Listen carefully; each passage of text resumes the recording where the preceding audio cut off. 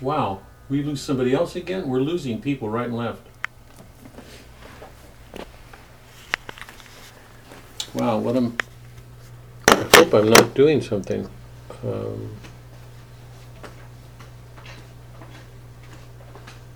I don't know what to say. My goodness.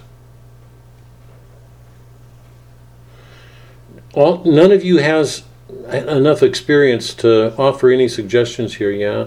Karen, you don't. Ann, you don't. No. To me, it's simple. I mean, I don't know how to fix anything. I'm just saying it doesn't seem a hard program to get into. Yeah. So something's wrong.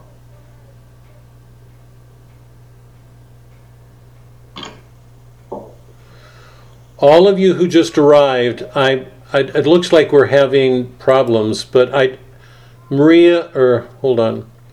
I guess. Oh, Maria, you're there. Good. Kay and David, can you guys hear me all right? Yes. Okay, good. Fine. We've been having a little bit of technical problems, I think. I don't know. Some people are having trouble getting in. Marilyn, can you hear me? Marilyn. Dave, Kay. Yeah. We can hear you. Good to see you. Good to see you. Good to see you. It's good to see you, truly.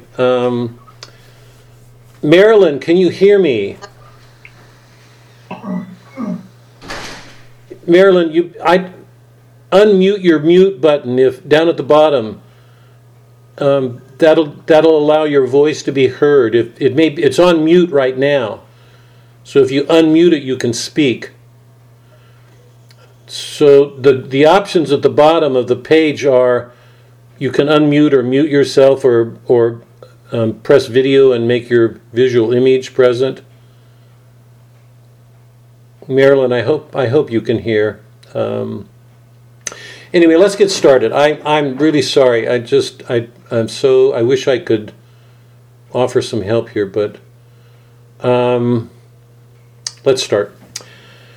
For those of you who are newcomers, if you can hear, I hope you're hearing me. Take off the mute button. Just press it, and it'll allow you to speak, and the image button. But some of you have written me emails asking if there are ways you can listen to the audios that we've already done, so you can catch up. And yes, you can. I've got a site online. It's called literaturesprophecy.com. It's one word. So if you Google it, if you go online and Google literature as prophecy, one word, .com, it'll take you to the website. And on that website, you'll find all the audios. Everything that I've done at St. Francis. Right now we're doing Dostoevsky. We did Eliot's Murder in the Cathedral. It was about a martyrdom. It's a wonderful play about Catholic martyrdom. And we've done a lot of works. The whole literary tradition is there, virtually, in substance. So you can go on that and listen to anything. You don't need a code, just go on. When you go into the opening page, there's an option up in the right-hand corner that will say content, donations, and other things. If you hit content, it'll take you to every one of the works, every one of the authors and the works that they've done. And you'll see in each page for each author a left and right option. On the left is St. Francis, and on the right is St. Elizabeth Ann Seton. So you can go in and listen to what was done at St. Francis. You can go into what we've done here at Seton. So yes, you can catch up easily. And I would encourage you. I think the first couple, I thought the second and third classes on the Odyssey were really good.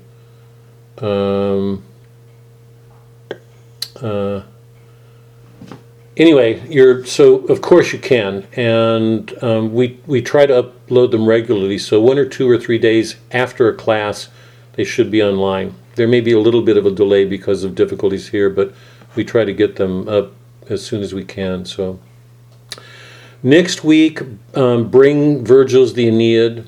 Remember, I told you it's the Robert Fitzgerald edition. I'm not sure that we'll start it. There's a chance.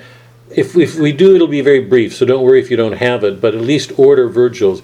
We're going to start Virgil's Aeneid right after the Odyssey, so we'll have done Homer's the Iliad and the Odyssey, and then Virgil's the Aeneid. And one of the purposes of the class is to recover a tradition. It's to flesh out this tradition that's so important for our faith, and that fewer and fewer Catholics know, sadly. But when we finish Virgil, you will have the natural foundations for the Catholic Church. Truly, it's that important. Virgil's Aeneid has to do with the founding of Rome, and Rome will become the center of Christendom. I can't say enough about that. You'll learn things about Rome that will shock you, truly. You'll discover things about that city that you won't have known, that will so deepen your appreciation of what's behind our faith. So, Virgil didn't know Christ. St. Augustine thought he was next to Christ. Here, before we start,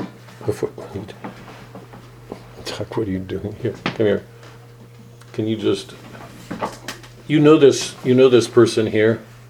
Hey, everybody. Hi. Good to see you. Good to see you. Hi, Karen. Take a look at that. It's funny because you can't see my hand. Take a look at that picture of Karen and Bob, because usually all you see is Bob's right ear and Karen's left ear, but there they are. There they are. Okay, I think that's it in terms of business. Let's see. So we'll plan to finish the Odyssey next week. We may start Virgil, I'm not sure, but for sure we will finish the Odyssey. So those of you who are newcomers, know that you can go online to literature'sprophecy.com, and also know that when you get to the content page, you'll get taken to a home page, and then you've got some options at the top right, and if you hit on content, it'll take you into the authors that we've done in the works. At the bottom of that content page are two other options, St. Francis and Elizabeth Ann Seton. You can click on either one of those and get the printed materials, the hard copies of anything we've done. I think I'm going to make arrangements with Mike, the young man who's been helping me, to get a password for those of you in the class, so that the printed materials, the hard copies, are not available to everybody, because for instance, when we do Virgil's the Aeneid or Boethius, and particularly the Divine Comedy is it's the central work of Christendom. It's the most Catholic work that's ever been done in creation. It's the whole of our church in a story. I can't say enough about it. It's going to take a long time to get through the Divine Comedy, because we're not going to go through it fast. It's an epic. It's like the Iliad and the Odyssey, the Aeneid. It's an epic work. It's long. We're going to go into hell, purgatory, and paradiso. And there's so much to learn there about our faith. And the study guide that I've written is long. I think most of the study guides that I've done are pretty thorough. They're copyrighted. So I think before we get there, I'm going to ask Mike to help me set up a password. But until then, you have access to all the printed materials, so you're welcome to go in and print off anything you want. Okay, I think that's it. Let's start. If any of you notice that somebody's coming into the lobby and waiting, and I'm missing a check, let them in. Sometimes I get too preoccupied in what I'm doing, so. Okay. And those of you who are new, my practice is to begin each class with a prayer and then a short lyric poem. And my reason for the poem, who's that? Who came on just there? Who's LP? Who just came on and then disappeared? Who's that? I don't know who that was, but maybe wrong class. I don't. I'm just in the dark with this. We start every class with a prayer, and then we do a lyric. One of my reasons for doing the lyric is to remind everybody that all these works are musical, that they come from a musical center. All the epics were written in a metrical line. So there's a musical form that underlies them. There's a musical center. There's a harmony, a wholeness, a beauty, an integrity and a harmony. And most people don't, people get in their heads and they don't hear that music, sadly. And that's a loss, because intuitively what that center means is that the poet is working from a creative intuition that has its center in God. And there's nothing going on in God's order in heaven that isn't poetry, that isn't musical, that isn't in harmony. So every great lyric poem is an expression, indirectly or directly even in some ways, of music. There's a harmony, an order to all of it, a purpose. So in the lyric poems, I'm trying to hold on to that musical center. Every one of the lyric poems has to do with Christ in some way, or God, but generally Christ. Some of them directly. It's my way too of trying to help us be awake to the presence of Christ in our world. Next week I'm gonna do a poem that I've already done for the class. Some of you have already heard it a couple of times, so be patient with me if you have. It's called Supernatural Love. It's by an older woman looking back on an experience she had as a 4-year-old child. And I won't say any more than that, but it's one of the most beautiful poems that I know of. And it has to do with the nothing experience. This little girl pricks her finger. But what that poet does with that moment is extraordinary. It shows Christ is immediately involved in what happens to that girl in that moment. So the lyric poems are an effort to help open our eyes, open our ears, to see and hear Christ, not in church. I take that for granted. We go to church and we see him everywhere. But so often when we leave that ecclesial world, the church world, we're in a business world, we're back at work, money, exchange, and we lose him. So all the lyric poems are efforts on my part to try to keep us close to Christ in the world. Okay? Somebody just came in and I can't... Anyway, let's start. Let's start with a poem. With a prayer. In the name of the Father, Son, Holy Spirit. What to say? God, we're alive and here. A great gift. So often we complain about things we don't like in our world. Our first response should be gratitude. We're alive long before we ever have to deal with difficulties in our world. There's a lot of them today. The violence in our country, it's so widespread. The plague, the scourge that we're all under. People are dying, people are sick. People are being forced away from work to go to home, which in some ways I think is a blessing. It's teaching us to stop taking our world for granted. A lot going on in our world, but we're here.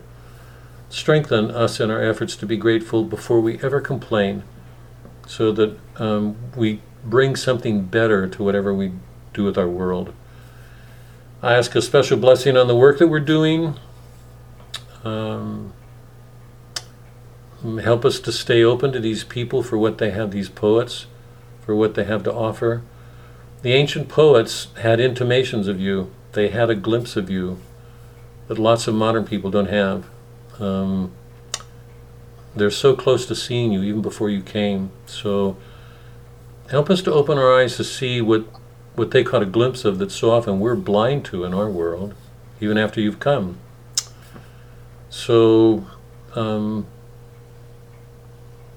strengthen our spirit of being open, receptive, and more importantly, help us to commit ourselves to living the things that we learn, to take them to our world. Have the courage to proclaim you, to profess you,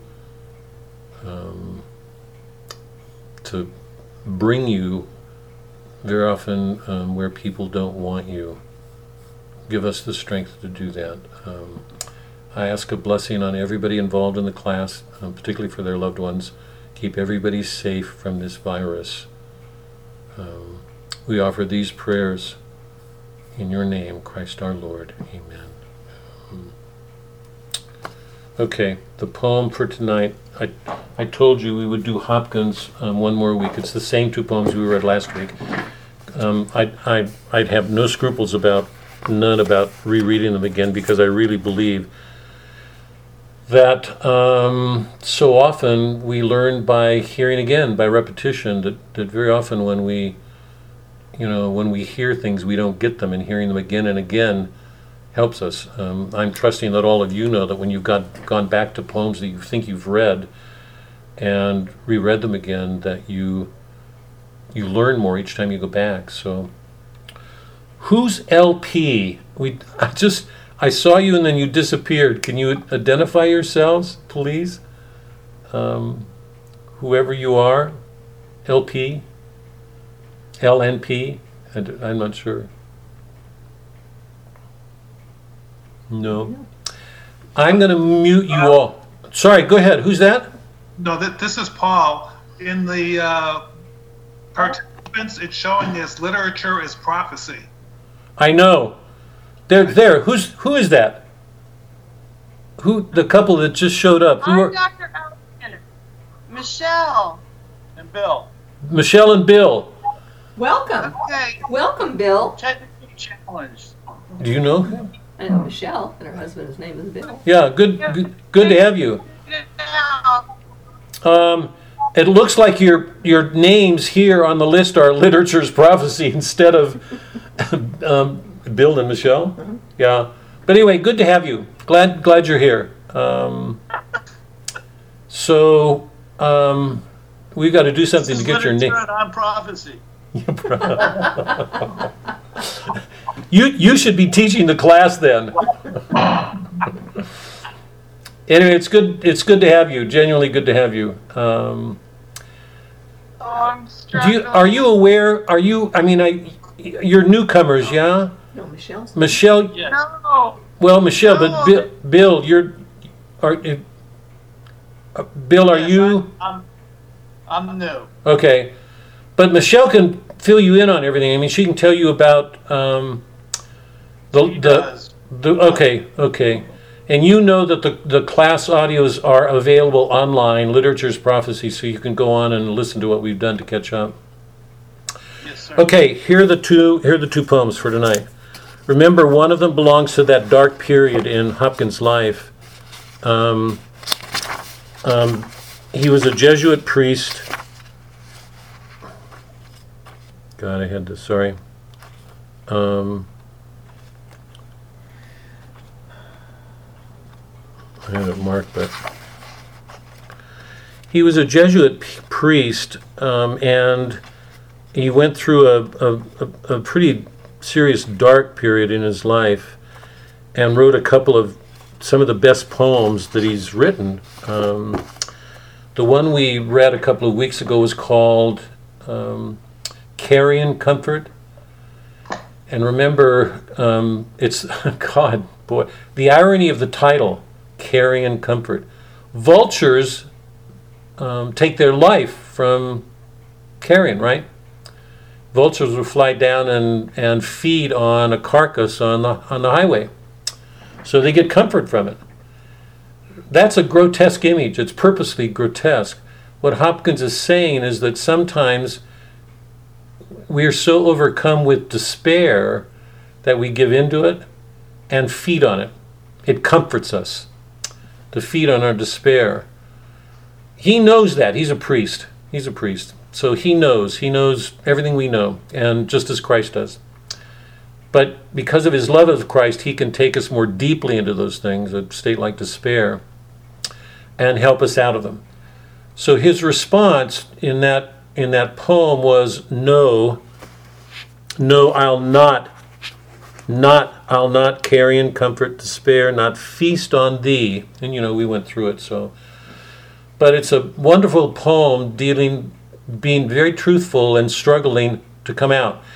And it really needs to be said, how important is the poem in coming out of it? And I'm saying that really seriously. This just isn't a poem. You know, if any of you, I'm sure all of you have moments of despair, and all of us have, all of us do, that very often when we make an effort to write something down, it distances us from that act. We're both in it, like Christ, and outside of it, like God. That's what Christ did as the Word. He took on our nature, suffered it, but something of him was divine. So he was both in it and outside of it simultaneously, as only a God and a human could. And very often the poets are reenacting that kind of experience in what they're doing. So in Hopkins' two poems, the Care and Comfort and the one I'll read tonight, that's what he's doing. He's going into this suffering, this anguish. But in the writing of the poem, it allows him to detach himself, to put some distance between the pain, the suffering that he experiences, and his grappling with it. So the second poem, and remember, I've told you that everybody can go online to the Lit Prophecy thing. In the content page, you can go to the bottom of the page to Seton, and there all of Hopkins' poems are available. So you can go in and make printed copies of the ones that we read, because sometimes having the printed copy help. You know that I'm always glad just to hear it, because we should hear poems. It's really important for us to hear them. So this is one of his two great dark poems dealing with spiritual, genuine, deep spiritual anguish. Okay. No worse there is none.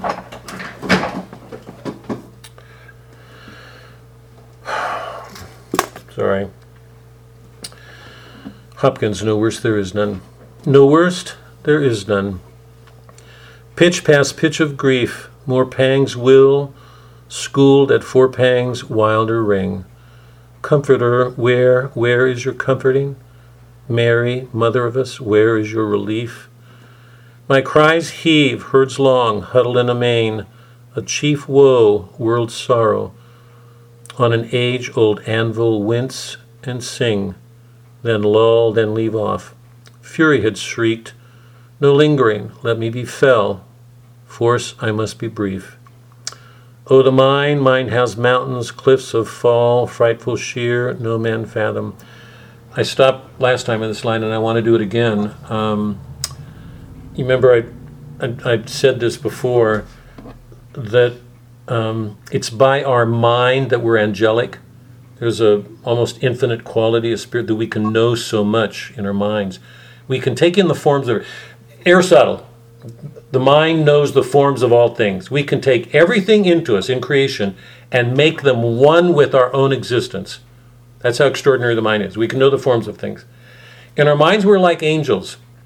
It's an incarnated, it's a bodiless sort of power. In our appetites, we're like animals, we're beasts. So our mind allows us to identify with the angels, our bodies with the animals. This is Plato, this is C.S. Lewis. It's through our middle element, the heart, that we're most human. But it's the mind working with our appetites and the heart that make us human. But this image of the mind, I think, is important to hold on to, because in Hopkins, he's making us aware it's through the mind that we have this sense of sheer cliffs and mountains of spaces, vast spaces. And anybody who's gone there knows how painful they can be. You know that sometimes take a silly example. Cut your finger. You put a Band-Aid on it, right? Feel a betrayal by somebody you love. Is a Band-Aid going to do there? You know, the sense of betrayal by those that we love, or, intimate hurts, the anguish that occurs then puts us on those cliffs, hanging by our fingers, because the torture of that is so great. And that's what Christ took on the cross, all of our, even Peter's betrayal, that's how extraordinary Christ was. So for him to use that image is really important to know that when the mind grasps things and associates them with spiritual dangers, it involves a pain that's not small, okay? So hold on to that.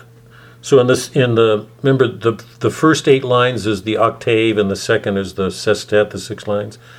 So the sestet begins, "Oh, the mind has mountains, cliffs of fall, frightful sheer, no man fathom. Hold him cheap, may who ne'er hung there, nor does long." Sorry. Anne, are you back? Anne, are you back? Are you okay? Yes, I Okay. was temporarily kicked out. Honestly, don't take that personally. I didn't have anything to do with it. I don't want to lose you. I don't want to lose you. So the sestet begins after he says, "There's no pain greater, pitch past pitch of grief, more pangs, worse pangs will come." He knows it. Woe, world sorrow, and an age-old anvil. God is working on him like an anvil. The pounding, the torture. Age-old anvil, wince and sing, because there's a harmony. God's bringing some good out of our pains, even when we're most violated. Then lulled and leave off. Fury had shrieked. Fury, the anger is so great. No lingering, let me be fell. Force, I must be brief. Oh, the mind has mountains, cliffs of fall, frightful sheer, no man fathom. Hold them cheap, may who ne'er hung there. Those people who've never hung there, what do they know about it? Nor does long our small durance deal with that steep or deep. We can't deal with it too long, it's too painful. Here, creep, wretch, under a comfort serves in a whirlwind. All life death does end, and each day dies with sleep. Thank God there's rest at the end of the day. So that's no worse there is none. The other poem is an affirmative. That's one of his dark poems. This is one of his more affirmative ones. It's called God's Grandeur. It's an affirmation of the way God is always there, no matter the stupid things we do. Called God's Grandeur. The world is charged with the grandeur of God. It will flame out like shining from shook foil. It gathers to a greatness like the ooze of oil crushed. Why do men then now not wreck his rod? Why don't we reckon the rod he uses on us to see that he allows this suffering for our own good? Generations have trod. All is seared with trade, bleared, smeared with toil, and wears man's smudge and shares man's smell. The soil is bare now, nor can foot feel being shod. Because we wear shoes, we don't even feel what we do to the earth anymore. We just trod it again and again and again. And for all this, nature is never spent. There lives the dearest freshness deep down things. And though the last lights off the black west went, O morning, at the brown brink eastward, springs. Because the Holy Ghost over the bent world broods with warm breast and with bright wings. We can trod. The Holy Ghost will keep coming back, be there. So, okay, to the Odyssey. If you guys got my outline, you should have some sense of what we're doing tonight. I want to pass over as quickly as I can just some of the larger themes that we've dealt with, and then try to get to the book as directly, because we still have the adventures to finish up. We got through half of the adventures, but we've got half of them to go to. The theme of one of the great themes of the Odyssey is justice, and I've mentioned this before, that one of the remarkable things that we get from Homer is what we got from Plato and the Old Testament. That the great concern of the ancient world, the great gift that it gave Christianity, was this sense of justice. And justice didn't mean the law, the written law, or the Jewish law. It had to do more with that law that's written in man's hearts, made by God, and that made it possible for man to be one with the cosmic law, the order of God's universe. And so the last few weeks I've read some passages from the Psalms and from Wisdom in which God talks about his order and creation and what he does. And more importantly, the refrain of following his laws, loving his statutes, loving his commandments. The Psalms 2 weeks ago said the refrain was, I love your commandments, I love your commandments, your statutes. That the wise man of the ancient world loved giving obedience to God. It made him it brought him in tune with the world.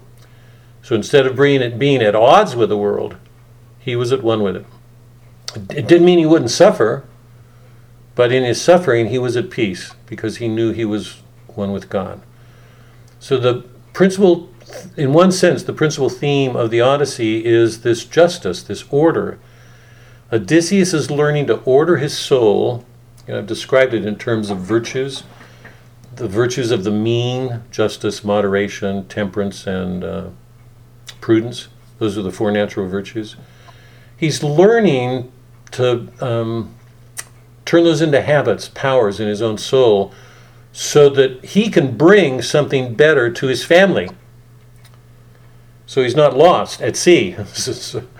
And in doing that, he becomes more one with the divine order. So in one sense, this is very much like what happened with Achilles. Remember, Achilles was living by the same honor code by which all men live. There was something flawed in it. It was wrong. Men identified honor with the booty that they got. So if they did heroic things, they'd get more booty. They'd get the most beautiful woman. But Achilles reached a point where he saw that there was a flaw in that, because if honor is something conferred, it can be taken away.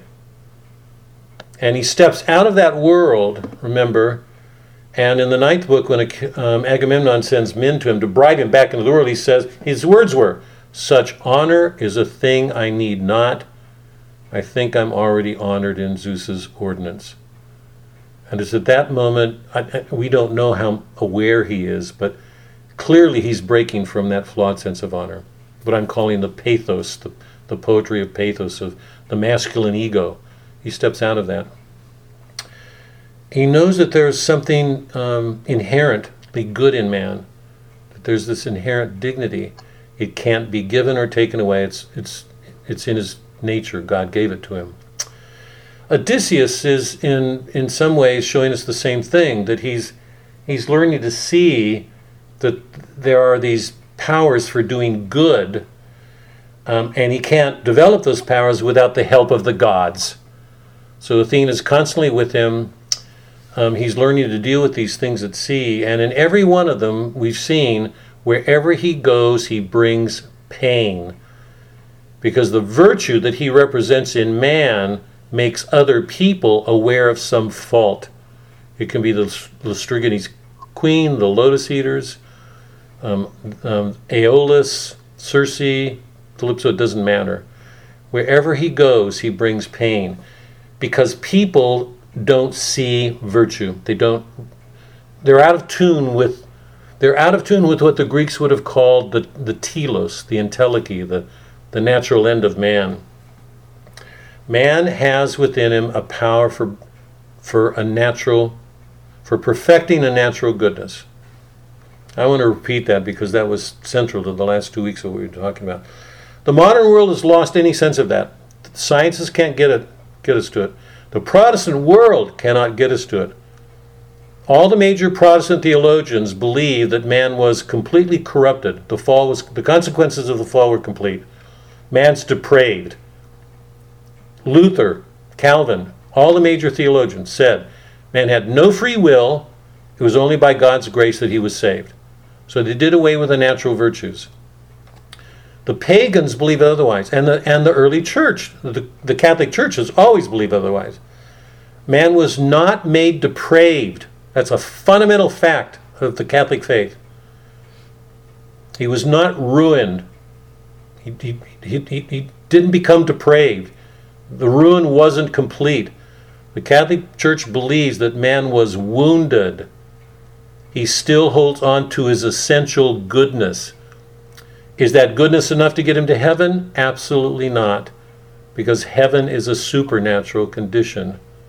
But it's good. There's this inherent good. Now, if that's not clear, let me just illustrate. We see a natural perfection in a rose. We see a natural perfection in a good grape vineyard. We see a natural perfection in a dog when he's trained properly. Everything around us shows that everything in creation can attain a natural perfection. Supernatural perfection? No. But a natural perfection, yes. A man can become just, he can become temperate, he can grow in powers of endurance. It's one of the most important powers for St. Paul. And he can grow in prudence. Odysseus exemplifies every one of those natural virtues. Temperance, endurance, prudence, justice. And because he brings them wherever he goes, it causes pain to those around him. Because everybody is lacking in some way, and they can't see that. They're blind in some way.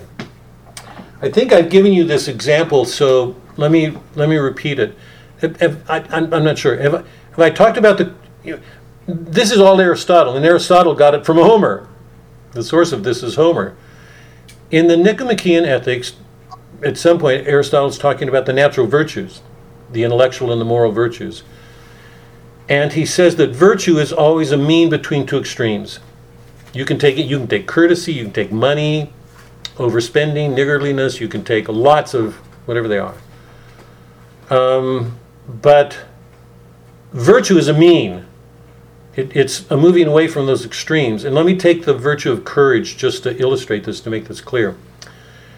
What are the two extremes of virtue? Have I gone through this? Do you guys recall this? Have I done? Yeah. What's the two extremes of virtue? Of courage. Do you remember? And what are they? You look like you know. One was cowardice. Good. And the other one was where you are brave to the point of being foolish. Right. Where you're risking right. unnecessarily. It's called rashness. Rashness. Sit back. Okay. To the rash man, what does courage look like?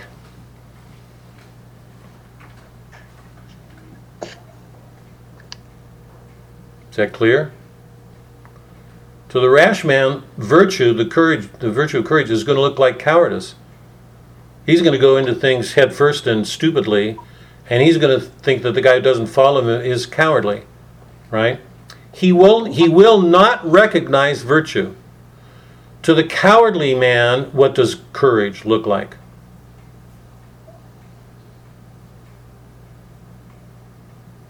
Rashness, right? He thinks the guy is overdoing it. Is everybody following? It's only the virtuous man who knows real virtue. In some ways, the people on either side of it won't see it. So the struggle for us is learning to order our emotions to become virtuous, to become good. And Odysseus is learning that on his voyages.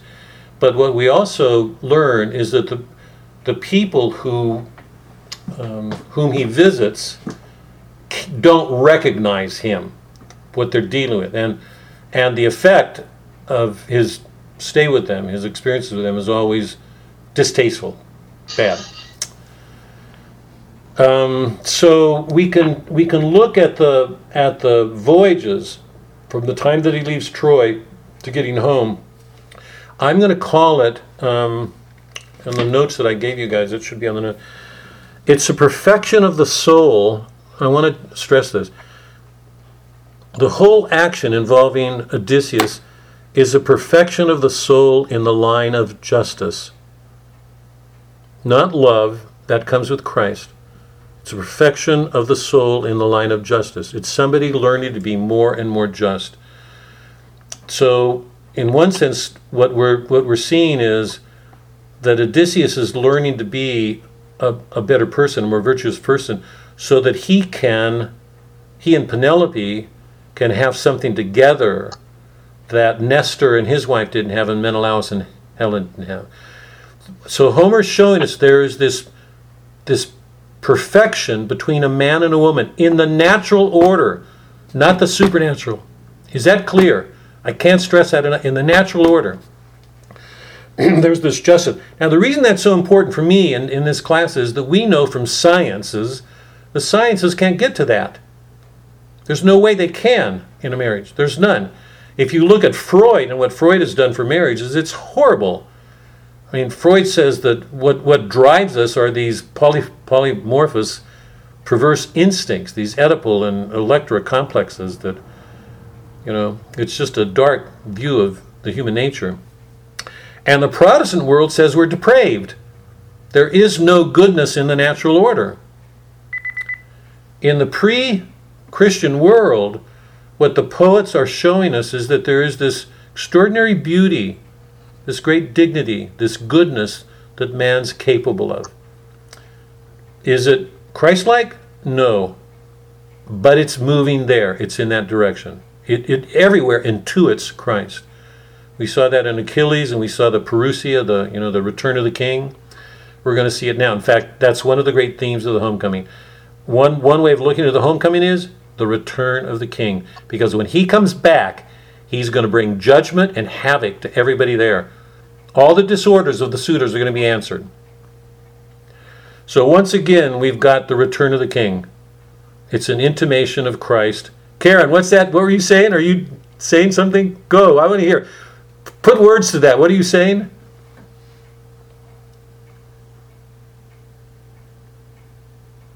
Your audio's not on, I don't think. Can you unmute yourself? Caring for Odysseus. Oh, good. Good for you. I'm glad. There are lots of people who hate Odysseus. I happen to love him. One of my pictures, there was a student I had at Magdalen when I was at Magdalen for a while, just a tough young woman. I just so admired her. And when we got spunky with each other, she would raise her fist and she'd say to Dr. Alexander, Doctor, you want some of this? Come get it. I loved her courage. Okay, so this theme of justice. Odysseus is a man of many ways. He's learning to deal with whatever circumstances present, no matter how dangerous, no matter how threatening, no matter how violent. He's learning to deal with all of these, so that when he gets home, he will have all of that to bring to his reunion with his family. So the homecoming, remember, it's to return home to what we've lost. It's to recover. But in this case, it's also to bring something to that homecoming that he didn't have before. Everything he's learned on his journey. We've talked about the regimes, the importance of the regimes. Remember the three real cities in the beginning: Ithaca, Pylos, Sparta, and all of the mythic regimes. And I suggested the last couple of weeks that it's very important to hold on to the fact that the two prototypes of all the regimes are the Cyclops and the Phaeacians. The Cyclops are brutal. The Phaeacians are ideal. It's like they're mirror reverse images of each other, and there's something wrong with both of them. And I suggested that the Cyclops are all around us today. We've talked about examples. And I also suggested that the Phaeacians are, that the clearest image of the Phaeacians is suburbia. It's getting away from problems and thinking we can escape them, and we can't. And we take our sins with us, even to suburbia. So, and then we looked at the adventures. We did the Cimmerians, the Ciconians, the Lotus Eaters, the Cyclops, Aeolus, the Strigones Queen, the Circe.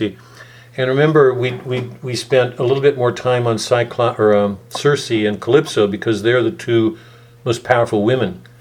Circe has Odysseus for a year. She's an image of that in woman, which awakens carnal knowledge, the animal in man, the beast, and she's good. She helps him out by telling him what to do, but she's an image of that aspect of woman that draws the animal out of man. And the danger for him is that he can get caught up and stay there. He can remain a pig.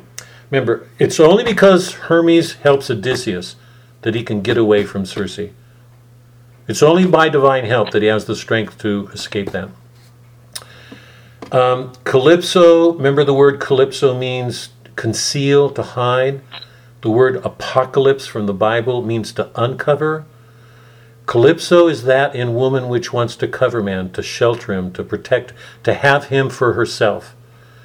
So in both of those goddesses, those semi-goddesses, we see something very possessive in women. In woman, she wants to hold on to man. She wants to control him. She wants him for herself. And of the 9.5 years that he's away, he's under their control for 9 years. That's how powerful they are. And then we looked at some of the others. Now let me stop because I want to turn to the rest of the sea adventures. But before we do, any questions before we look at the rest of the adventures? That's a lot there. Aren't you guys enjoying that? I mean, isn't that? Are you not as impressed? I am so impressed with Homer. I'm so sorry. You know, the modern world, dead white males. God, there's such. He belongs with Abraham and the prophets before. 800 years before Christ came, and he did this. This is the start. This is the start of the poetic tradition, and it's extraordinary what he gave us. It's just extraordinary. I can't look at this stuff without thinking the whole world is there. It's waiting for Christ. It's all, it's there. But anyway, are you guys enjoying them? I hope so. Mm-hmm. Yeah. I was glad for your rooting, Karen. I love. Yes. I'd like to get that on picture and put it on a wall. Okay. Any questions, you guys? None? Must not be doing something right here. What am I not doing right? Come on, you guys. Oh, God.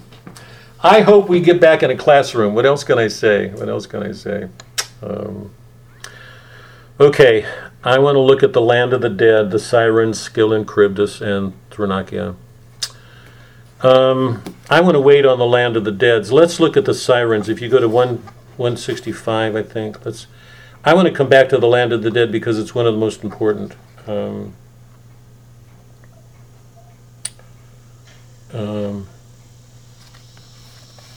Hold on. Sirens.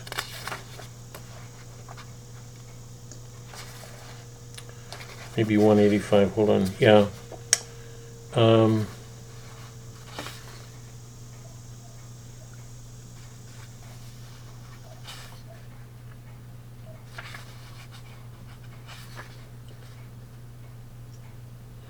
On page 189 and 190, remember that Circe had, this is really good, and I want to underscore this. I'm so sorry Marilyn's not here and Melody. God, I so appreciated Marilyn's comments last. I'm sorry she's not here.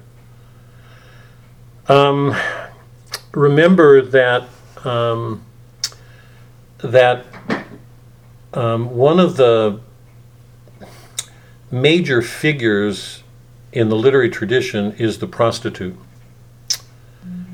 Almost most male writers are taken with the prostitute figure. And in some ways I think it's because proper women very often hide a nastiness. The prostitute's laid bare. People have nothing good to say about her. And yet we find again and again that there's something dear in her heart towards men, even if she uses men. But she's a paradoxical figure. Dostoevsky treats her in Crime and Punishment. It's the prostitute who saves Raskolnikov. Shakespeare deals with some. Faulkner deals with, in Faulkner's last novel, The Reivers, which is a fun, wonderful. It's just if you've not seen the Steve McQueen film, The Reivers, you should see it. It's a wonderful family movie. Well, maybe you better view it first, because it's about a boy's sort of stepping into maturity when Boone Hagenbeck steals the grandfather's car and goes to Memphis to a whorehouse to see the woman he wants to have sex with. But the woman, the prostitute there, is the saving figure of the work. And it's not uncommon. In Faulkner's The Town, one of the major figures is Reba, who's a prostitute. And I'm assuming you all know who it was that led the Israelites into the Promised Land. You all know that, right? It was Reba. Wasn't that her name? The prostitute? Rahab. What was it? Rahab. Rehab, right. Thanks, Karen. Yeah, thank you. So Circe has that paradoxical quality. She's the goddess who wants to bed Odysseus and turn him into a pig with all the men. It's only because of Hermes' help that Odysseus can save that. But she's the one who tells him what to do to save himself. So it's as if she knows those dangers enough to warn him. So he warns him off, she warns him off, and he comes to the Phaeacian, or the Sirens on page 190. As he approaches the Sirens' island, Circe told him, be sure you don't listen, because if you do, you'll die. So whatever it is they present to him presents a real threat to men. So he tells all the men to plug their ears, put wax in their ears, and he gets tied to the mast so he can't do anything. So he allows himself to experience the Sirens when his men can't. This is what we got in 190. But when we are as afar off from the land as a voice shouting carries, lightly plying, the swift ship as it drew near was seen by the Sirens, and they directed their sweet song towards us. Come this way, honored Odysseus, great glory of the Achaeans, and stay your ship, so you can listen here to our singing. For no one else has ever sailed past this place in his black ship until he has listened to the honey-sweet voice that issues from our lips. Then goes on, well pleased, knowing more than ever he did, for we know everything that the Argives and Trojans did and suffered in wide Troy through the gods' despite. Over all the generous earth, we know everything that happens. Now, as he passes by, he sees the skeletons of men, skulls and bones. So they're the leftovers of men who have cracked on the shores listening to the Sirens. So what are the Sirens? Where does he find the Sirens at home, and where do we find the Sirens today? What are the Sirens? Remember, what Odysseus is learning to deal with is a metaphysical order. It's an ontological order. Homer is giving us, this is what's extraordinary. God, it's just the modern world. God. He's giving us visible images of invisible powers. He's helping us to see things that ordinarily are out of the range of our sight. What we can't see, they're hidden. So every one of these peoples that he meets, the regimes, show us archetypes. They're the roots, the sources, these potencies, these dangers that he has to learn to deal with. So who are the Sirens? Where do we find them at home? And where do we find them around them today? Once men hear these voices, by the way, just as a point of interest, when we do Dante is going to be halfway up purgatory. So he's out of hell. He's escaped hell. This is really interesting. This is not in hell. He's halfway up purgatory. He's on his way to heaven. Halfway up, he's sleeping because he has to take a rest on halfway up. He sleeps overnight. And he dreams of the siren. And he can't escape her. Virgil tries to wake Dante. This is so good. Virgil tries to wake Dante. And reason is not sufficient to deal with his power.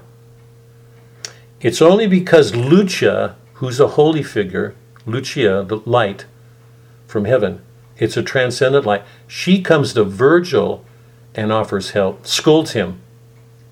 So it's only once again with divine help that man can escape his power. It's that great. So what is the siren? Where is she?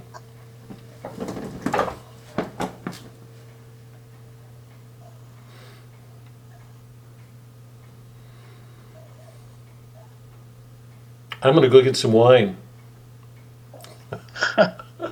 Siren's Temptations, right? Yeah, who is that? Is that Bill? This is Bill.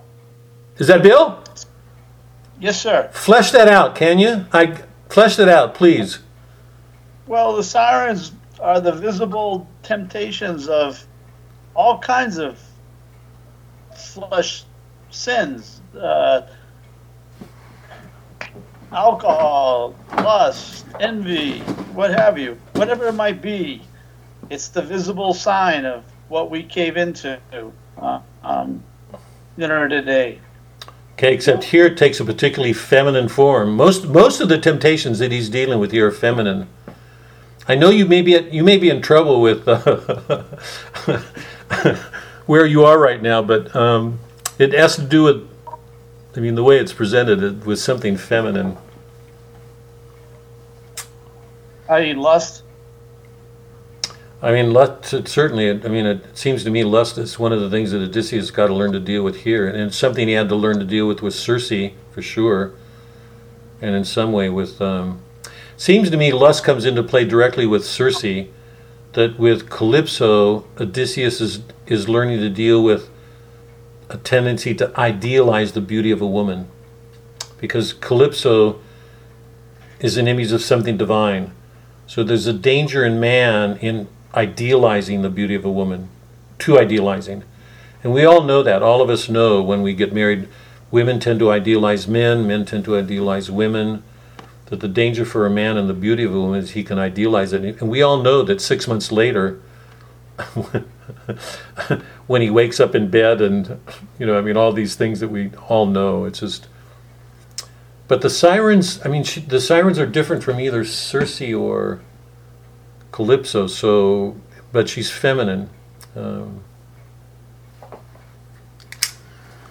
Karen, what do you make of that? I'm sorry.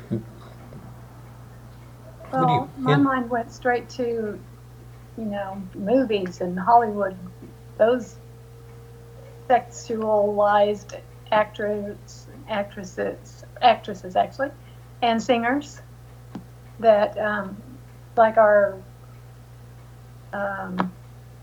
halftime show on the the Super Bowl. Yeah. No, I think that's really good. I hadn't gone there, but I think that's so right on. I just to back that up, I wasn't going there, but I couldn't agree with you more. It's an idealized figure then some.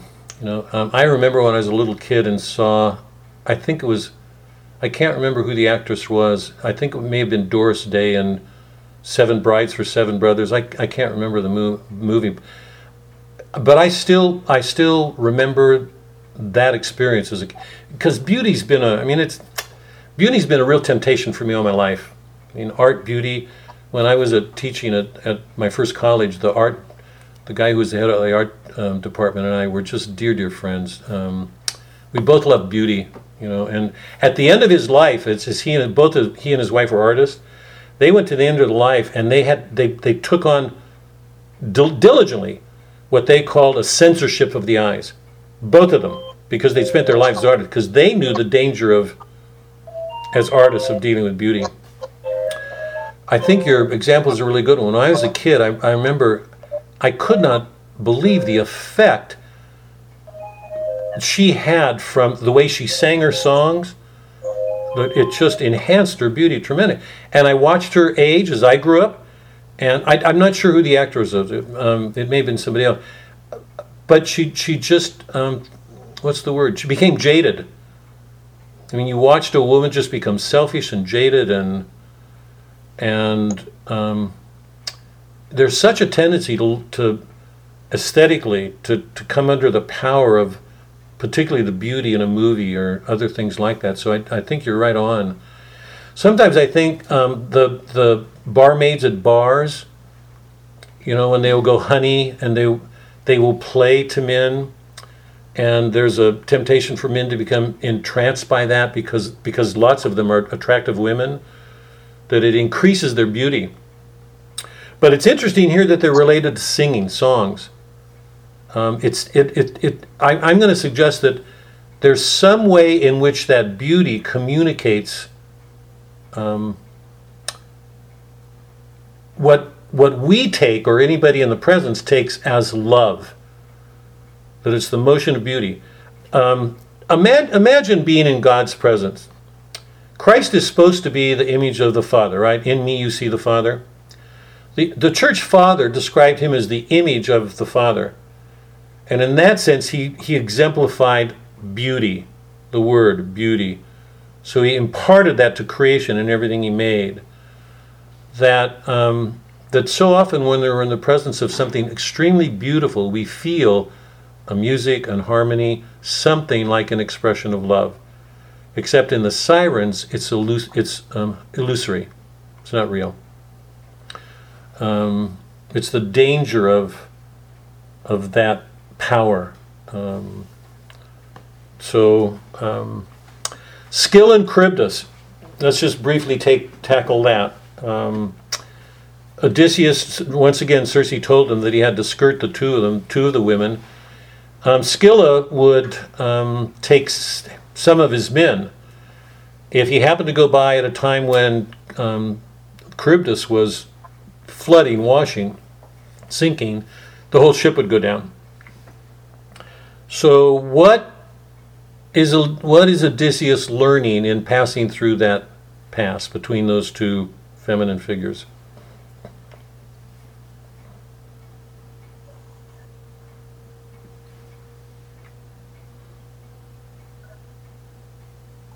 Anne, did you have something?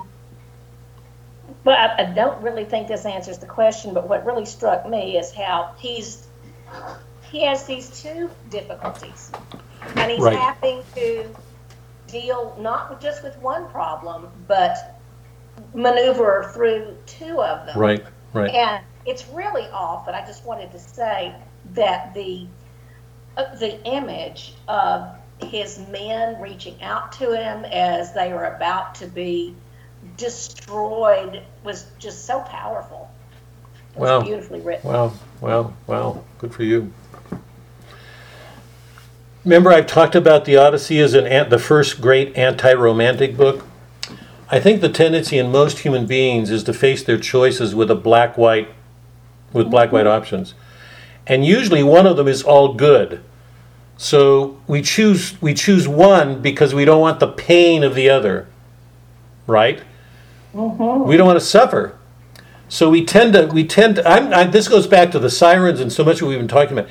We tend to idealize one of the options, exaggerate its importance for us because we don't want to suffer.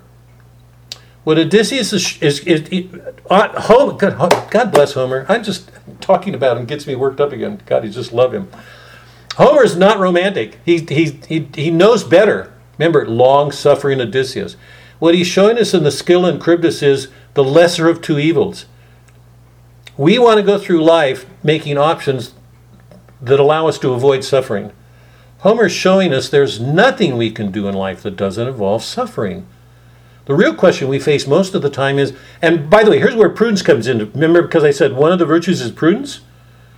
It's knowing what to do, how to do at the right time. And it may mean in suffering some.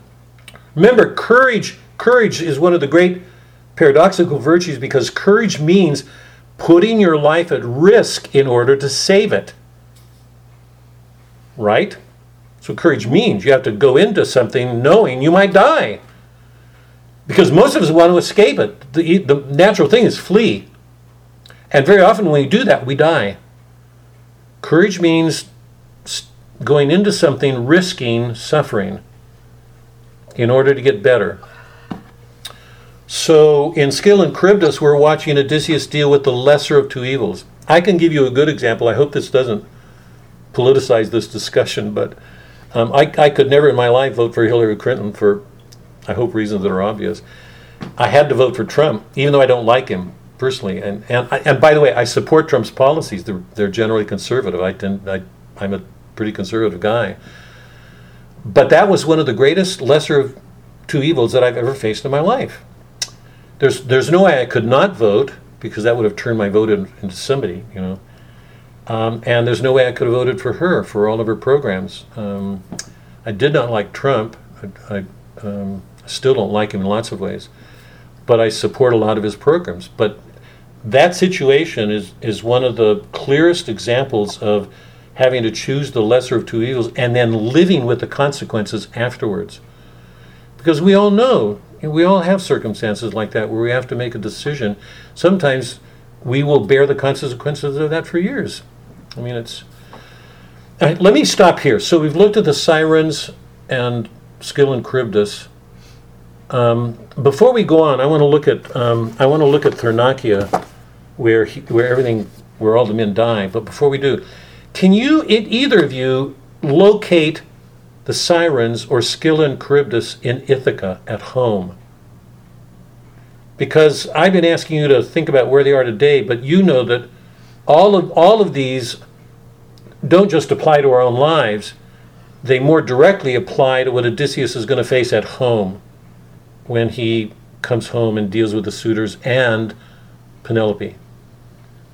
So can you think of any ways in which any of the things that we've been dealing with, particularly the sirens and Scylla and Charybdis, but you can be Calypso or Circe or Laestrygoni's queen, can you relate those to what Odysseus has to deal with at home in any way?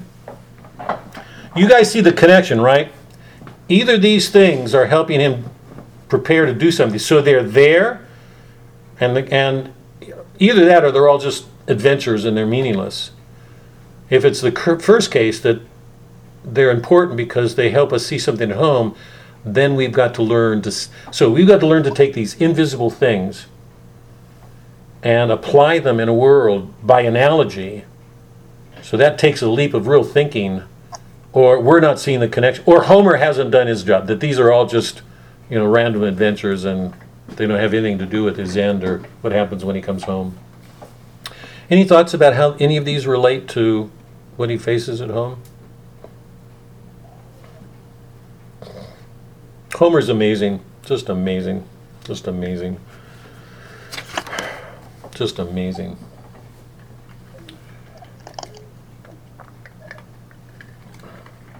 I'm always being pulled between two things. Having to walk a line every day. Yeah.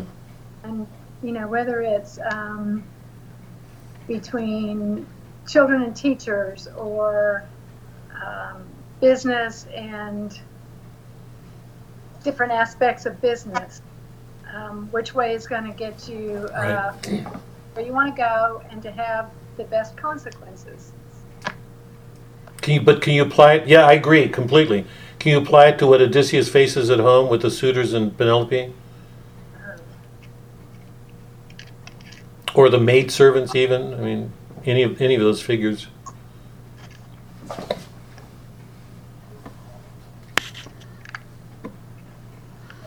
Let's wait. Let's go ahead. We'll get there because we're going to be home shortly and have to look at everything that Odysseus faces at home.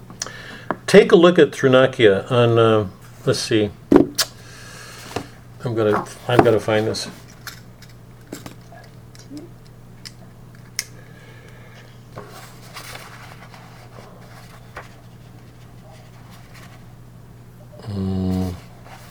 This can it be? 195.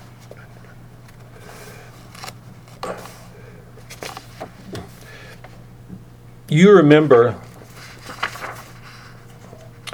go to 188 just for a second. This is really important. Homer's teaching us to see beneath surfaces. Remember Plato's cave, where we're all caught with surfaces. Homer's teaching us to go beneath, to see the deeper meaning of things, to help us deal with our world in a better way. It's interesting, when Circe's giving Odysseus advice, she says on page 188, "Then you will reach the island of Thrinakia, where are pastured the cattle of the fat sheep of the sun god Helios. 7 herds of oxen, as many beautiful sheep flocks, and 50 to each herd. Now, underline this.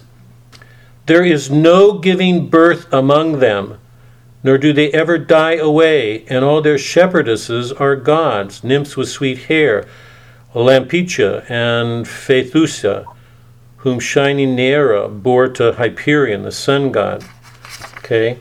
Now, you know on 193, when they come to Thrinakia, they're warned not to eat the cattle of Helios, the sun god. And it's interesting because the winds die down and they become stranded. They can't get off the island. And they start starving. And on page 192, this takes place. When I was on the black ship, still out in the open water, I heard the lowing of the cattle as they were driven home and the bleating of sheep. And my mind was struck by the saying of the blind prophet Tiresias, the Theban, and also Circe. Both told me many times, avoid the island. Then sorrowful as I was, I spoke and told my companions, listen to what I say, though you're suffering evils, while I tell you the prophecies of Tiresias and Circe. They've said, don't eat the cattle, don't eat these figures. Now, they're stormbound, they're caught, and they can't get off. And Eurylochos on 194 says, at the top of the page, listen to what I say, my companions, though you're suffering evils.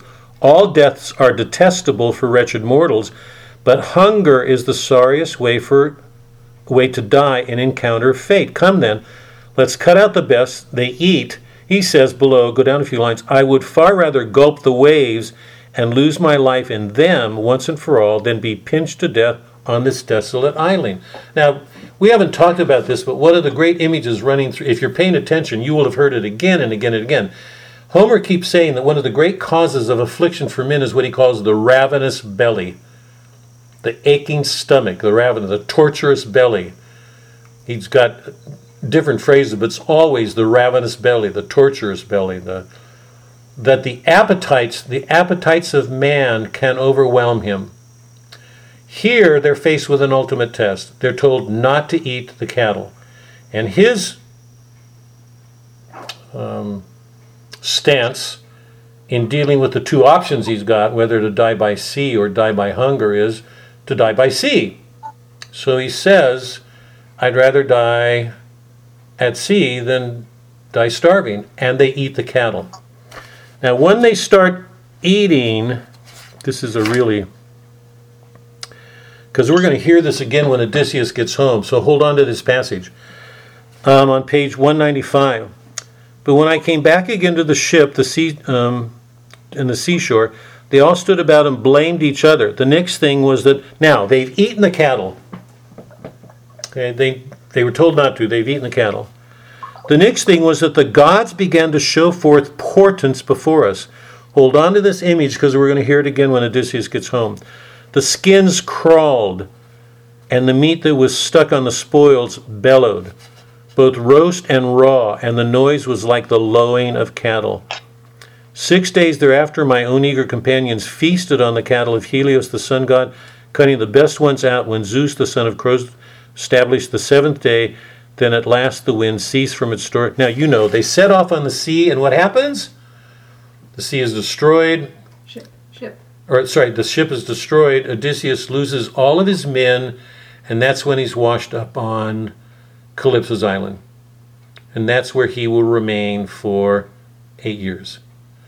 So all of the adventures have taken place now. You're all following, right? Let me see if I've got this. I put this note on your I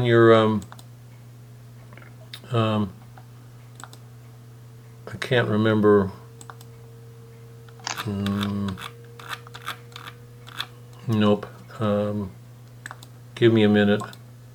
I showed one of the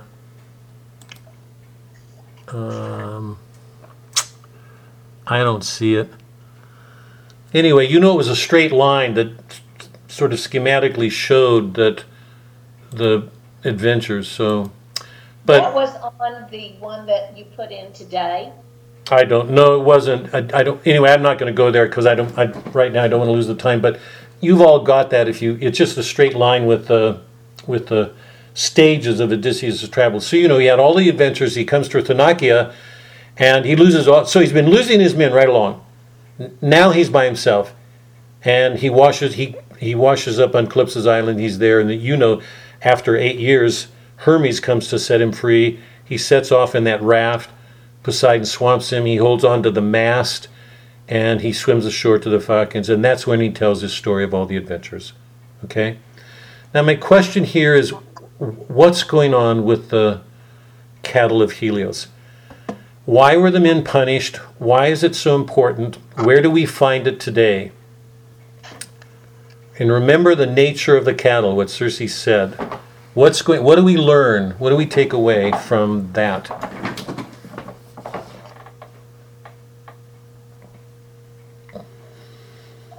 Eating. We can't live without food. It's the most natural thing. I want to do something with this in some writing. The two things most natural to man are air, right? We can't live without breath, right? We can't. We can't live without food. The two things most natural are air and food. And here, the men seem convicted. They're told not to eat these cattle, and they eat. So what's wrong? How do we look at this men? What was wrong with what they did? What is there to learn about eating? And I can't stress this important enough. Odysseus has gone on all these adventures. He's dealt with the Cyclops. He's dealt with the Laestrygoni's queen, who was as big as a mountain. He's had these two goddesses, Circe and Calypso, who are relatively quiet. They're not violent women. Laestrygoni's queen was. He's faced the sirens, Scylla and Charybdis. Here he comes to this island and he eats, and all of his men die. He doesn't. Well, sorry, he doesn't. Yeah, he doesn't eat. He's the only one that doesn't eat, and the men do. Eating's a natural thing. Why are let me put it differently. The consequences seem so out of proportion to the sin. Are they? It's kind of Garden of Eden-ish. Explain that, Anne. Is that Anne? Yeah. Explain that, can you? Because they have been told very clearly, under no circumstances, will you do this? Right. And do it. They do it anyway and have terrible consequences. Yeah. No, I'm so glad. I couldn't agree. So I agree, absolutely agree. One of the great sins here is disobedience. The gods told them not to. Mm-hmm. So the question, you hit it. That's one. So you hit it on the nail. The question is, if you're going to die, should you die obeying the gods or disobeying them? Because it matters. Their choice, listen, because watch what he said. He said, I'd rather die at sea than starving. The issue was, would you rather die obeying the gods or disobeying? Moderns do this. He's rationalizing away a really difficult situation. And we've been facing that in almost every episode. People keep using their minds to explain things away, rationalize them away, as if nothing there, but they're going to suffer for it. Everywhere he's gone, he's brought suffering. He's the only one who doesn't eat. All the other men disobeyed the gods. So that's not a small thing. What was his name? Eurylochus. Rationalized it. He made it seem like it was nothing. They had a choice. And what he did, interestingly, is hold on to the most comforting thing. Let's eat. Because it's an immediate gratification. You're immediately saved instead of suffering some more. So he took the easier out and explained it away with his mind. And yet what was involved with it was disobedience. So I hadn't taken it back to the garden, Anne, but I think you're absolutely right. It is. I hadn't put it there. I was just thinking in terms of obedience, but taking it back to the garden is a perfect place to take it. Anything else? What's wrong with eating the cattle of Helios? What's their nature?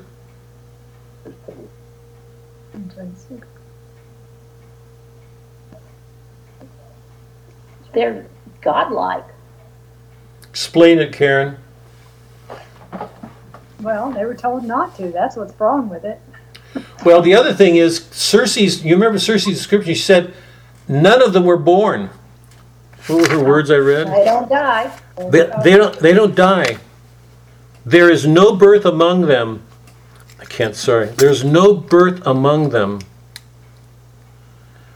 Nor do they ever die away, and their shepherd are gods. They're not gods, but they're shepherds. But they never die away. I don't want to get into Plato here, but if Plato believed that the natural end of man, were the source of all knowledge, were what he called the forms. They're outside of time and space. So the forms of bed, the forms of man, the forms of cattle. St. Augustine is going to say Plato's forms were the ideas in God's mind. That the template, the source of all created things are God's mind. Is that clear? It's the seminal template. Where did all things in creation come from? There had to be an idea, a form, that produced all these essences, the same like trees, beds, cattle, humans, flowers, Go back to the Genesis and creation. God made this. St. Augustine's thought was that Plato's forms could be looked at as the ideas in God's mind. So the nature of these cattle, they're described, I think Plato got his idea about forms from these cattle. They're not a part of generation. They're not born. They don't come into time. They're not born. They exist. So they have an immortal nature. Now, what does that mean with respect to eating? And I'm going to make a jump here. I don't want to go there, but keep it in your mind. In some ways, it's almost like the prototype of the Eucharist. So these men are fooling around with an immortal food. They've been asked not to eat it, and they're treating it lightly. And they die. I don't want to go to the Eucharist because the link isn't, but there's something about the nature of these cattle that reminds us these are not cattle as we know cattle. These are the forms. These are like the templates. And so for men to eat them suggests something sacrilegious. They're not. Let me put it different. Here, let me put it a little bit different. One of the interesting, I mean, this is sort of puzzling to me. I'm still thinking about these things after teaching these things for 20, 25, 30 years. Cyclops eats human beings. Remember when the men go into the cave? He picks up human beings and eats them. These are men. These are not animals. He's eating human beings. There's a way in which human beings can take food for granted. And in a way that hurts because they take it for granted. If they take that food for granted, what won't they take for granted? Maybe the best way to put it. So it's interesting to me that the journey for all of Odysseus and his companion comes to an end here over a matter of eating. It seems like such a simple thing, and yet there's very strange, important things going on here, that we're asked to look at. Any other thoughts before we...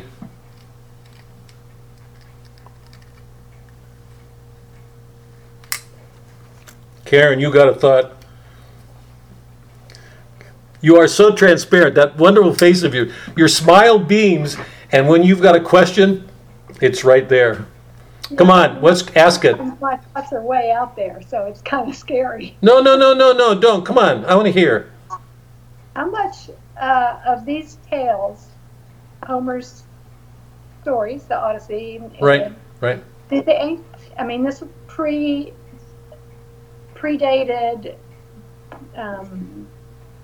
Even the Jewish people.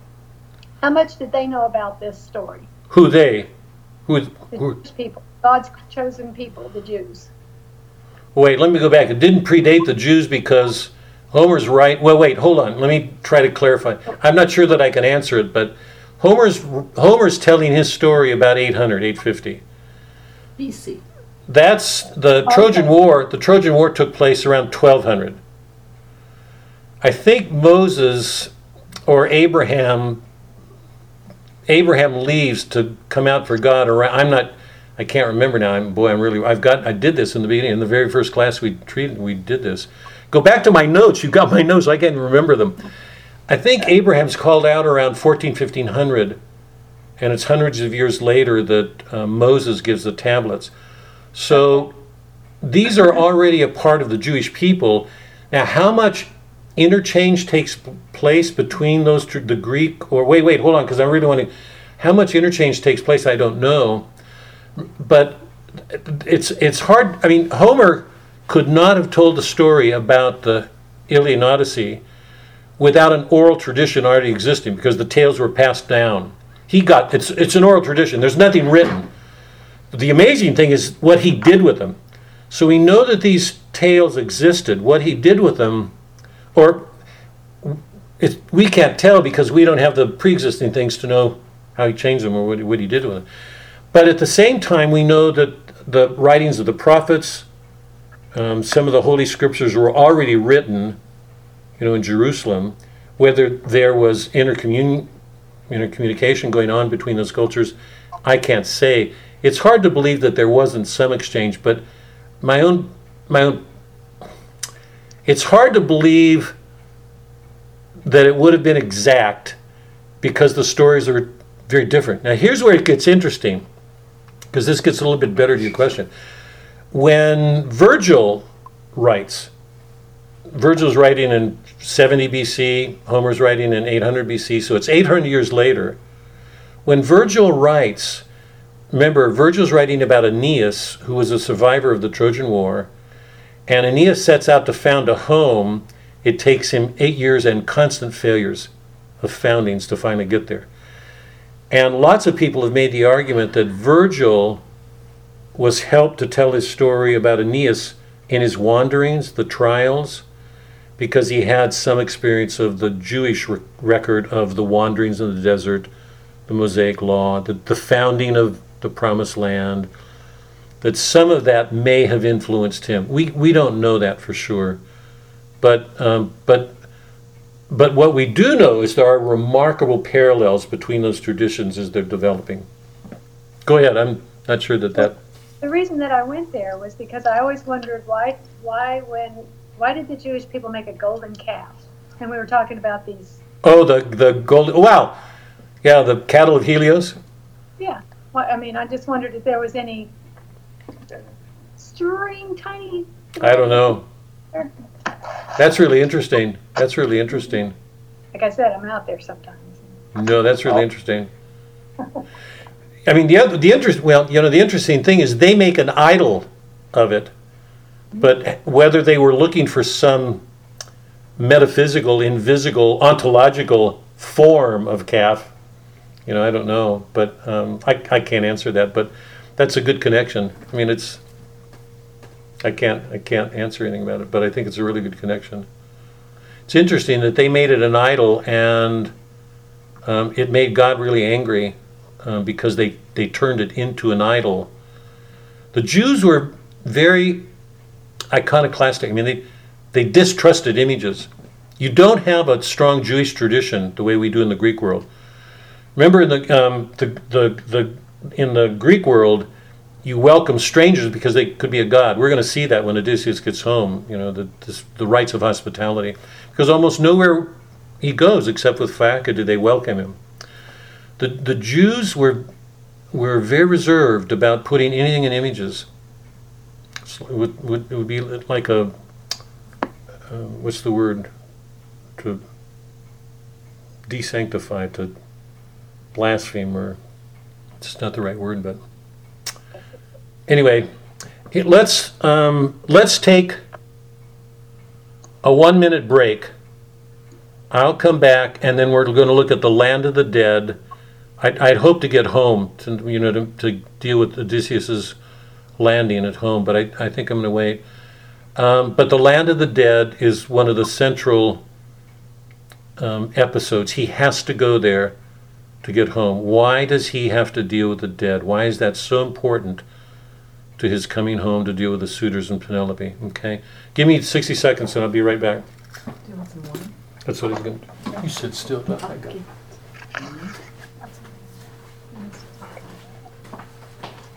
I just want to sip.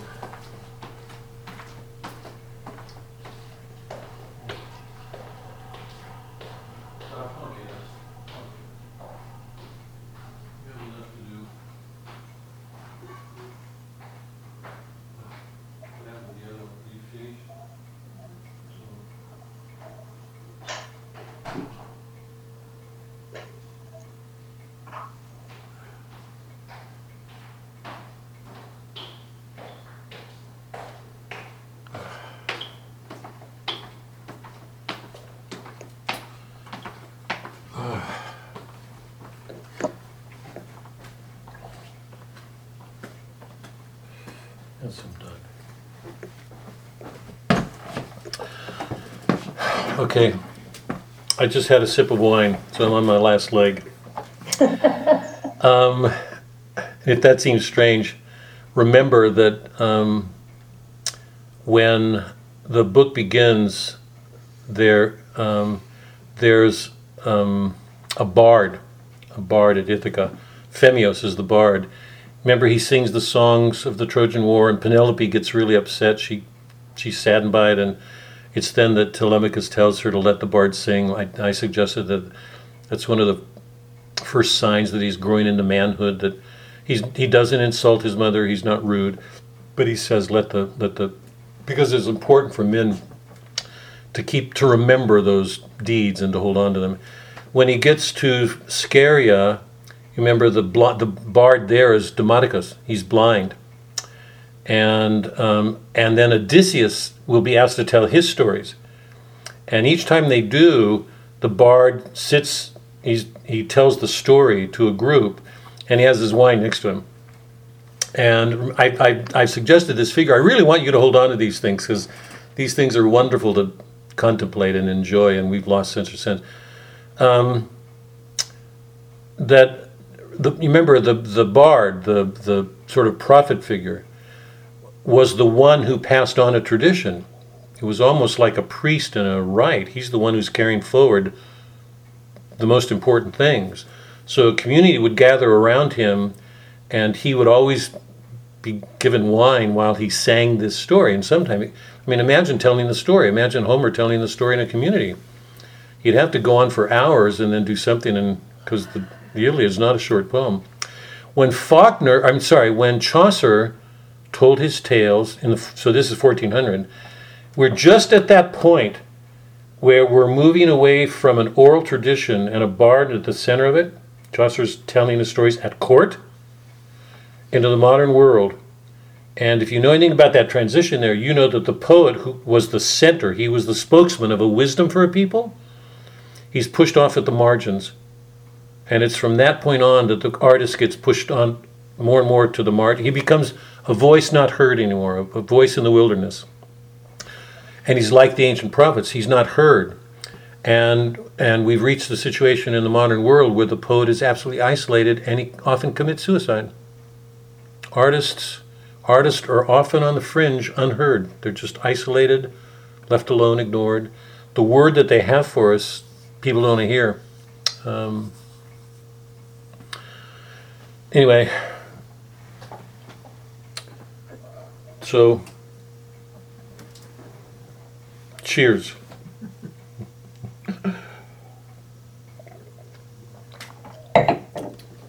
I think I'm taking that because we're going to the land of the dead, so. Okay, let's look at it. I want to do this very briefly because we're almost out of time, because I want to leave everybody with why all these things before Odysseus goes home. Turn to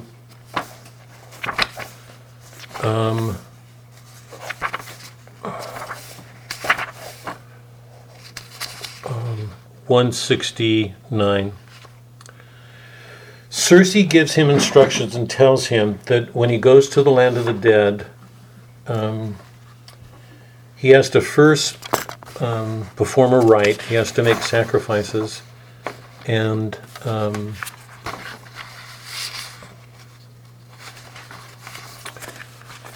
I have the pages here. 169. he enters the opening to the dead, and there will be. It's interesting that you remember we get some mention of the land of the dead when Patroclus dies and his ghost visits Achilles, but here we actually learn the typography. We see its different areas. When we get to Virgil, the land of the dead becomes more differentiated. It gets closer to Christianity and a heaven and a hell. So very gradually, in Western man, we're watching man become aware of degrees or grades of goodness and evil in the next life. Page 169, towards the top. Now when with sacrifices and prayers I had so entreated the hordes of the dead, I took the sheep, cut their throats, and the souls of the perished dead gathered to the place up out of the Erebos, brides and young unmarried men, long-suffering elders, virgins, everybody. These came swarming around my pit from every direction with inhuman clamor.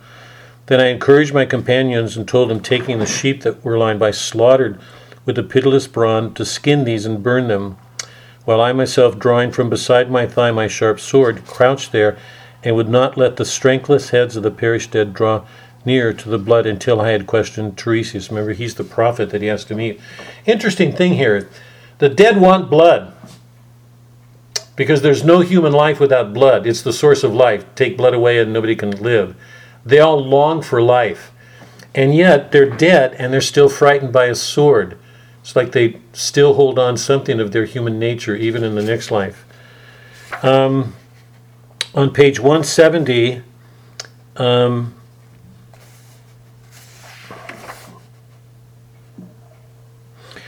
he meets Elpenor, who was one of his soldiers who got left behind. He fell off the roof of Circe. Hold on to this, because Virgil's going to make a lot of this. He fell off the roof, and he didn't get buried.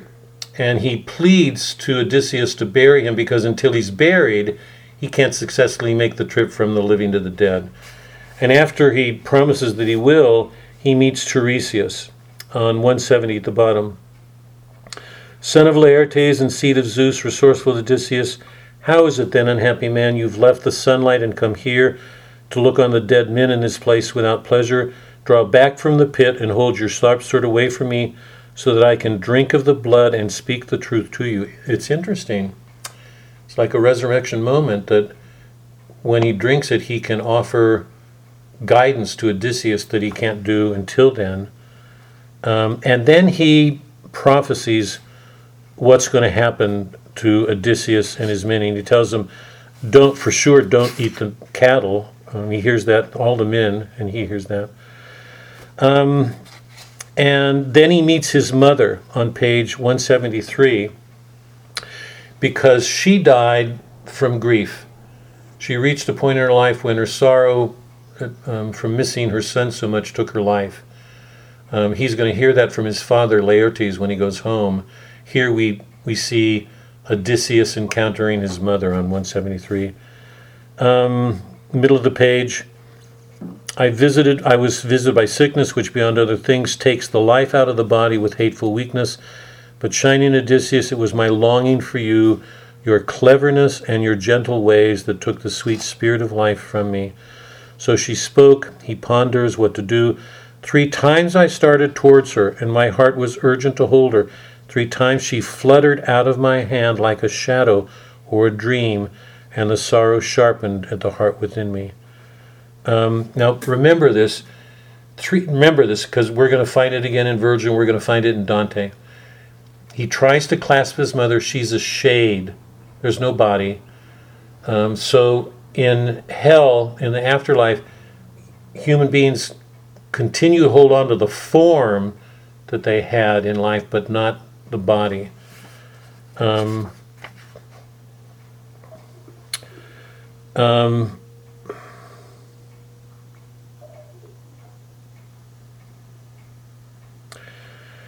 What happens next, I'm going to pass over it because there's too much. Odysseus is going to meet all the queens of the dead. And the interesting thing about every one of them, and there's going to be a real significance, and when we put this together with his experiences at sea with all the feminine figures, it presents an even darker figure of things that men have to deal with in women. Because none of these women remember their husbands. They all remember their wealth, they remember their possessions, they remember the homes, their palaces, their queens. They had a lot of wealth. None of them remembers their husbands. So they hold on to the things that they were possessive about, the things they wanted most, but are forgetful about their husbands. On 178 and 179, he meets the ghost of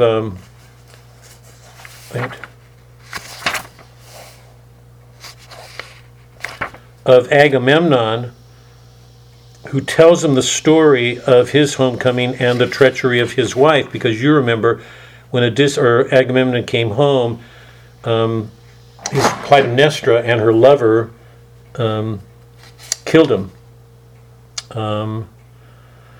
So on page 179, the ghost of Agamemnon says towards the bottom, I spoke, and he in turn said to me in answer, so by this, do not be too easy even with your wife, nor give her an entire account of all you are sure of. Tell her part of it, but let the rest be hidden in silence. And yet you, Odysseus, will never be murdered by your wife. Now, hold on to that, because he was betrayed. Agamemnon was betrayed.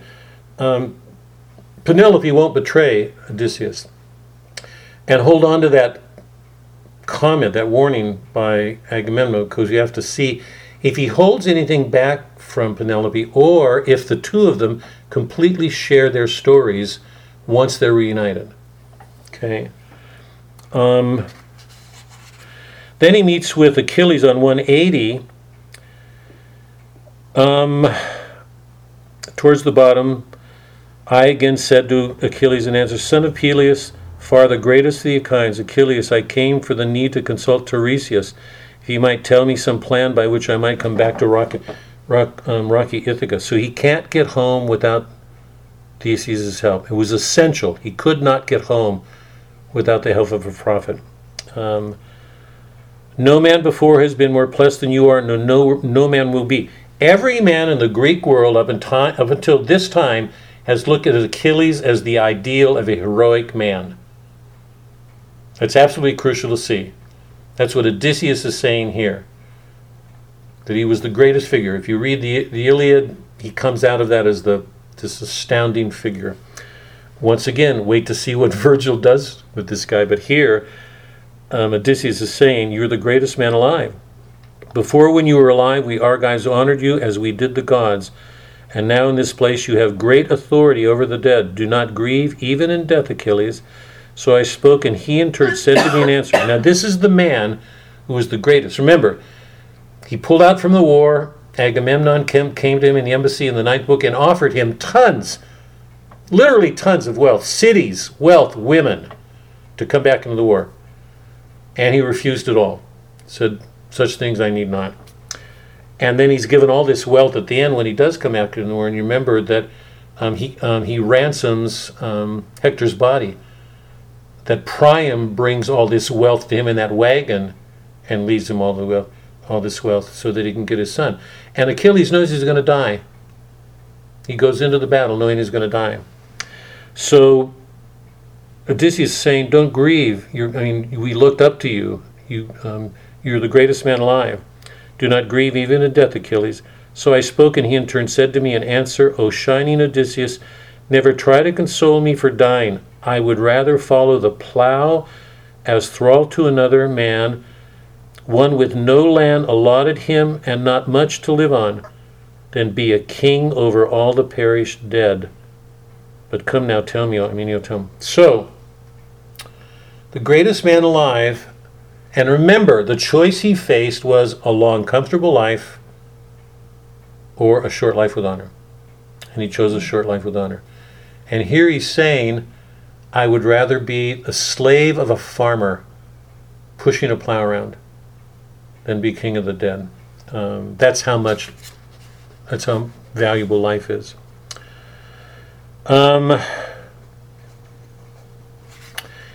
He gets warned again about the betrayals of women, and then Odysseus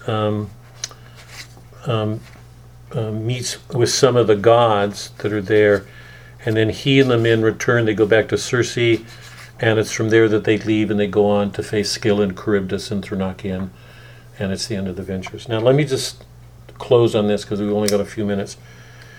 It seems to me one of the things that stands out most about the underworld is the treachery of women again. None of the women remember their husbands.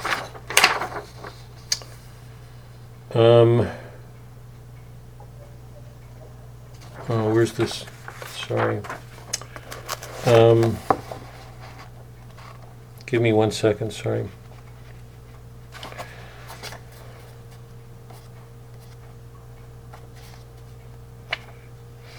Turn to book 15, page 225. Odysseus is going to come home, and Athena is going to go to Sparta. And remember, we saw him last with Menelaus. Athena's going to tell him to return home. So he's going to leave, and he will meet with his prophet figure, and they'll go home. We'll pick up with that when we meet again. But in this exchange, this is what she says to him on page 225. She says, "Leave, go back home. You must not let them divide and eat up all your substance, and maybe your journey a vain one. So urge Menelaus of the great war cry with all speed to give you a conveyance, so you will find your stately mother is still there at home, since now her father and her brothers are urgent with her to marry." There's all this pressure. Everybody's putting pressure on Penelope to marry. "He is outdoing the rest of suitors in giving the gifts and has been piling up presents to win her. No property must go out of the house." So the assumption is that women will be easily lured if they're given all these gifts. "For you know what the mind is like of the breast of a woman. She wants to build up the household of the man who marries her, and of former children, and of her beloved and wedded husband. She has no remembrance when she's dead, nor does she think of him." I'm only repeating that. We've seen that in the underworld. Lots of critics don't even see that. It's amazing to me how they miss it. But you can't go through the account of all these women without realizing they recall all these things. What they recall most are their possessions and their wealth and their estates, their homes. This nesting thing in women. But the one thing they didn't hold on to was their husband. They don't remember them. Are they female versions of Nestor? I don't know, Doc. So that's one of the things that Odysseus clearly, that he's been warned, be careful when he gets home. Agamemnon was betrayed, other men were. What else? Is there anything else that's important for him to learn from the dead?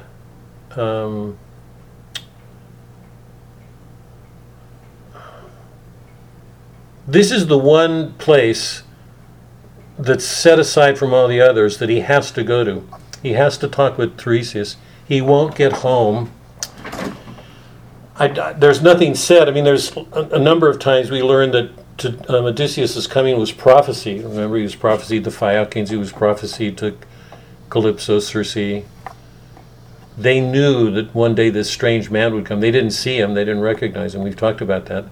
When you're outside of the mean, you're blind, you don't see things. You're not open to the gods.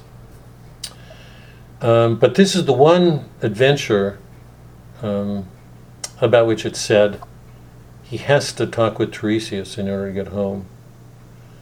So why is it essential? What's essential for this man? What is it that's essential about this that he has to have in order to go home, to be reunited with Penelope, to have a better marriage that he would have if he didn't have this knowledge? What is it about the dead that he has to learn?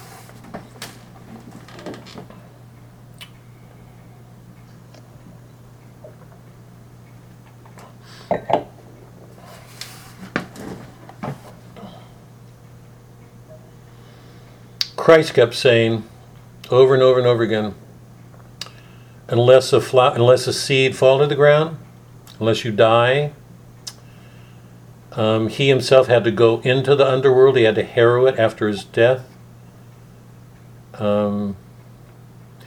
He was resurrected from the dead. He had to die It's amazing when you think, I mean, in so many ways, what Homer's showing is anticipating Christ.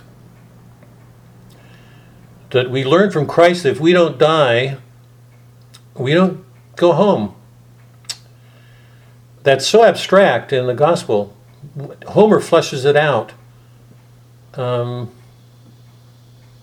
What is it that Odysseus learns here? He meets Elpenor, who didn't get buried. He meets Agamemnon. He meets Achilles.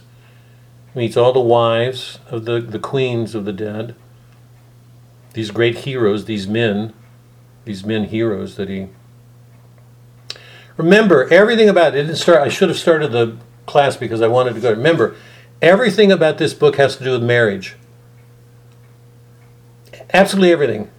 Coming home does not mean coming home to a wealthy house, a roof and four walls with all this wealth. We've seen over and over again, wealth generally doesn't help people, it makes them worse. Coming home means a certain relationship with his son and his wife, and presumably one he wouldn't have had 20 years earlier when he left for the war. So what's crucial about this is a marriage. What? Uh-oh, did we lose you? Did we? Oh, there you are. So, and remember, I talked about, in the pagan world, we see that there's there's a possible perfection, a natural perfection, not supernatural, that comes with Christ. This natural perfection that's possible in a human being. A human being can become really good. We believe in our world that he's depraved, that he's evil or bad or a creature of evolution. Here, we see that there's this possible goodness in a man, and between a man and a woman. Christ is going to add a lot, but my question is here, why is the land of dead? Why is it so important that he goes to the land of the dead in order to get home? Last thoughts, we're out of time. Maybe I should stop here and let you guys trouble over this. I think it's a tough question, but go ahead, Carrie, go ahead. So, he needs to value life. He's been at war. He needs to value life. Good point. Can anybody, honestly, I'm so glad you said that, honestly, can anybody value life if they take it for granted? If you learn that you're going to die in 6 months, what are you going to do? I mean, you're going to be glad for everything you've got. Most people take life for granted. So I just think that's clearly one of the things. If you don't go to the land of the dead, will you ever love life the way you should, or will you take it for granted? It's certainly one of them. Anything else? Marilyn, Tess, the rest of you. I'm going to leave you guys now, but next week we're doing the Homecoming, and we'll finish the Odyssey. Okay, we'll finish. I'll just briefly go through the Homecoming, but here's what I want to do. I'll cover the Homecoming. I'll ask some questions about the Homecoming. Why 100 suitors? That figure's too perfect. He and Telemachus and their friends are going to kill 100 suitors. Why 100 suitors? And why is that a condition for being reunited with Penelope? The dealing with those suitors, they have to get out of the way. So, why the 100 suitors? Where was the other question? Sorry, my mind is going. God. Oh, and where do we meet every one of those adventures at home? That's going to be the big question. And let me try to flesh it out a little bit. Where does he meet the Laestrygons queen, bigger than a mountain? Does he meet the Cyclops? Does he encounter a Scylla Charybdis moment? Is he going to meet the Sirens? You're following me, right? Homer would not have him go through that unless it was to prepare him to deal with that. He will not be the husband It's possible for a man to be without learning to deal with those things. Boy, I want to give this course for pre-Cana. I'm not kidding. I want to give this. This should be a requirement for pre-Cana for men and women. Anyway, those are the major questions, okay? How does Homer resolve this long adventure? What is Odysseus coming to? What is home? It's not for a while. Remember, economia, the Greek, does not mean money. Economia means rule, rule, nomos, law, home, law. It's the rule of the household. What's the order that's brought to bear there that's important for Penelope and Odysseus? Because remember, when the book started, Ithaca is in absolute chaos.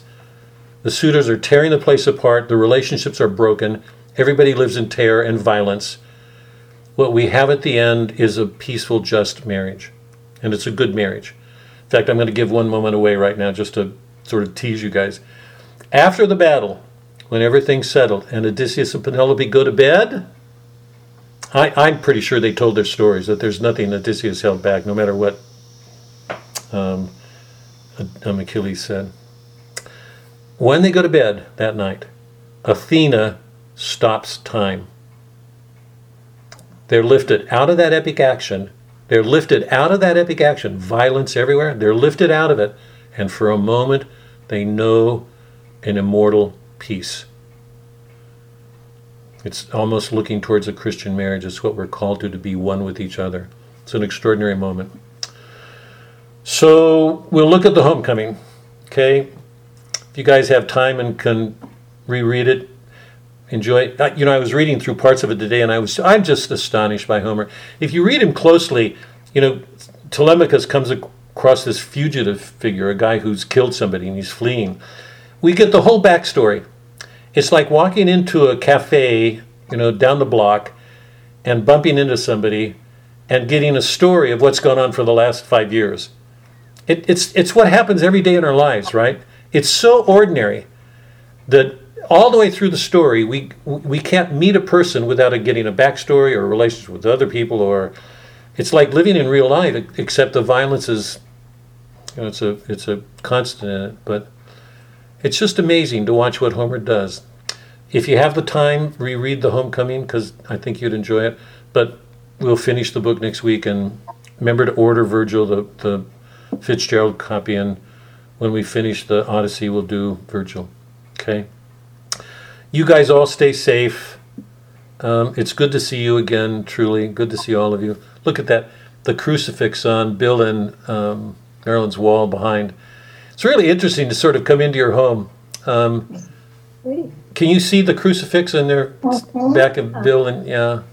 That's nice. Yeah, bless your souls, the two of you. Bless your souls. Okay, you guys have a good week. Be safe, okay? Enjoy the Odyssey. We'll finish next week. Bye. Thank you. Bye. Bye.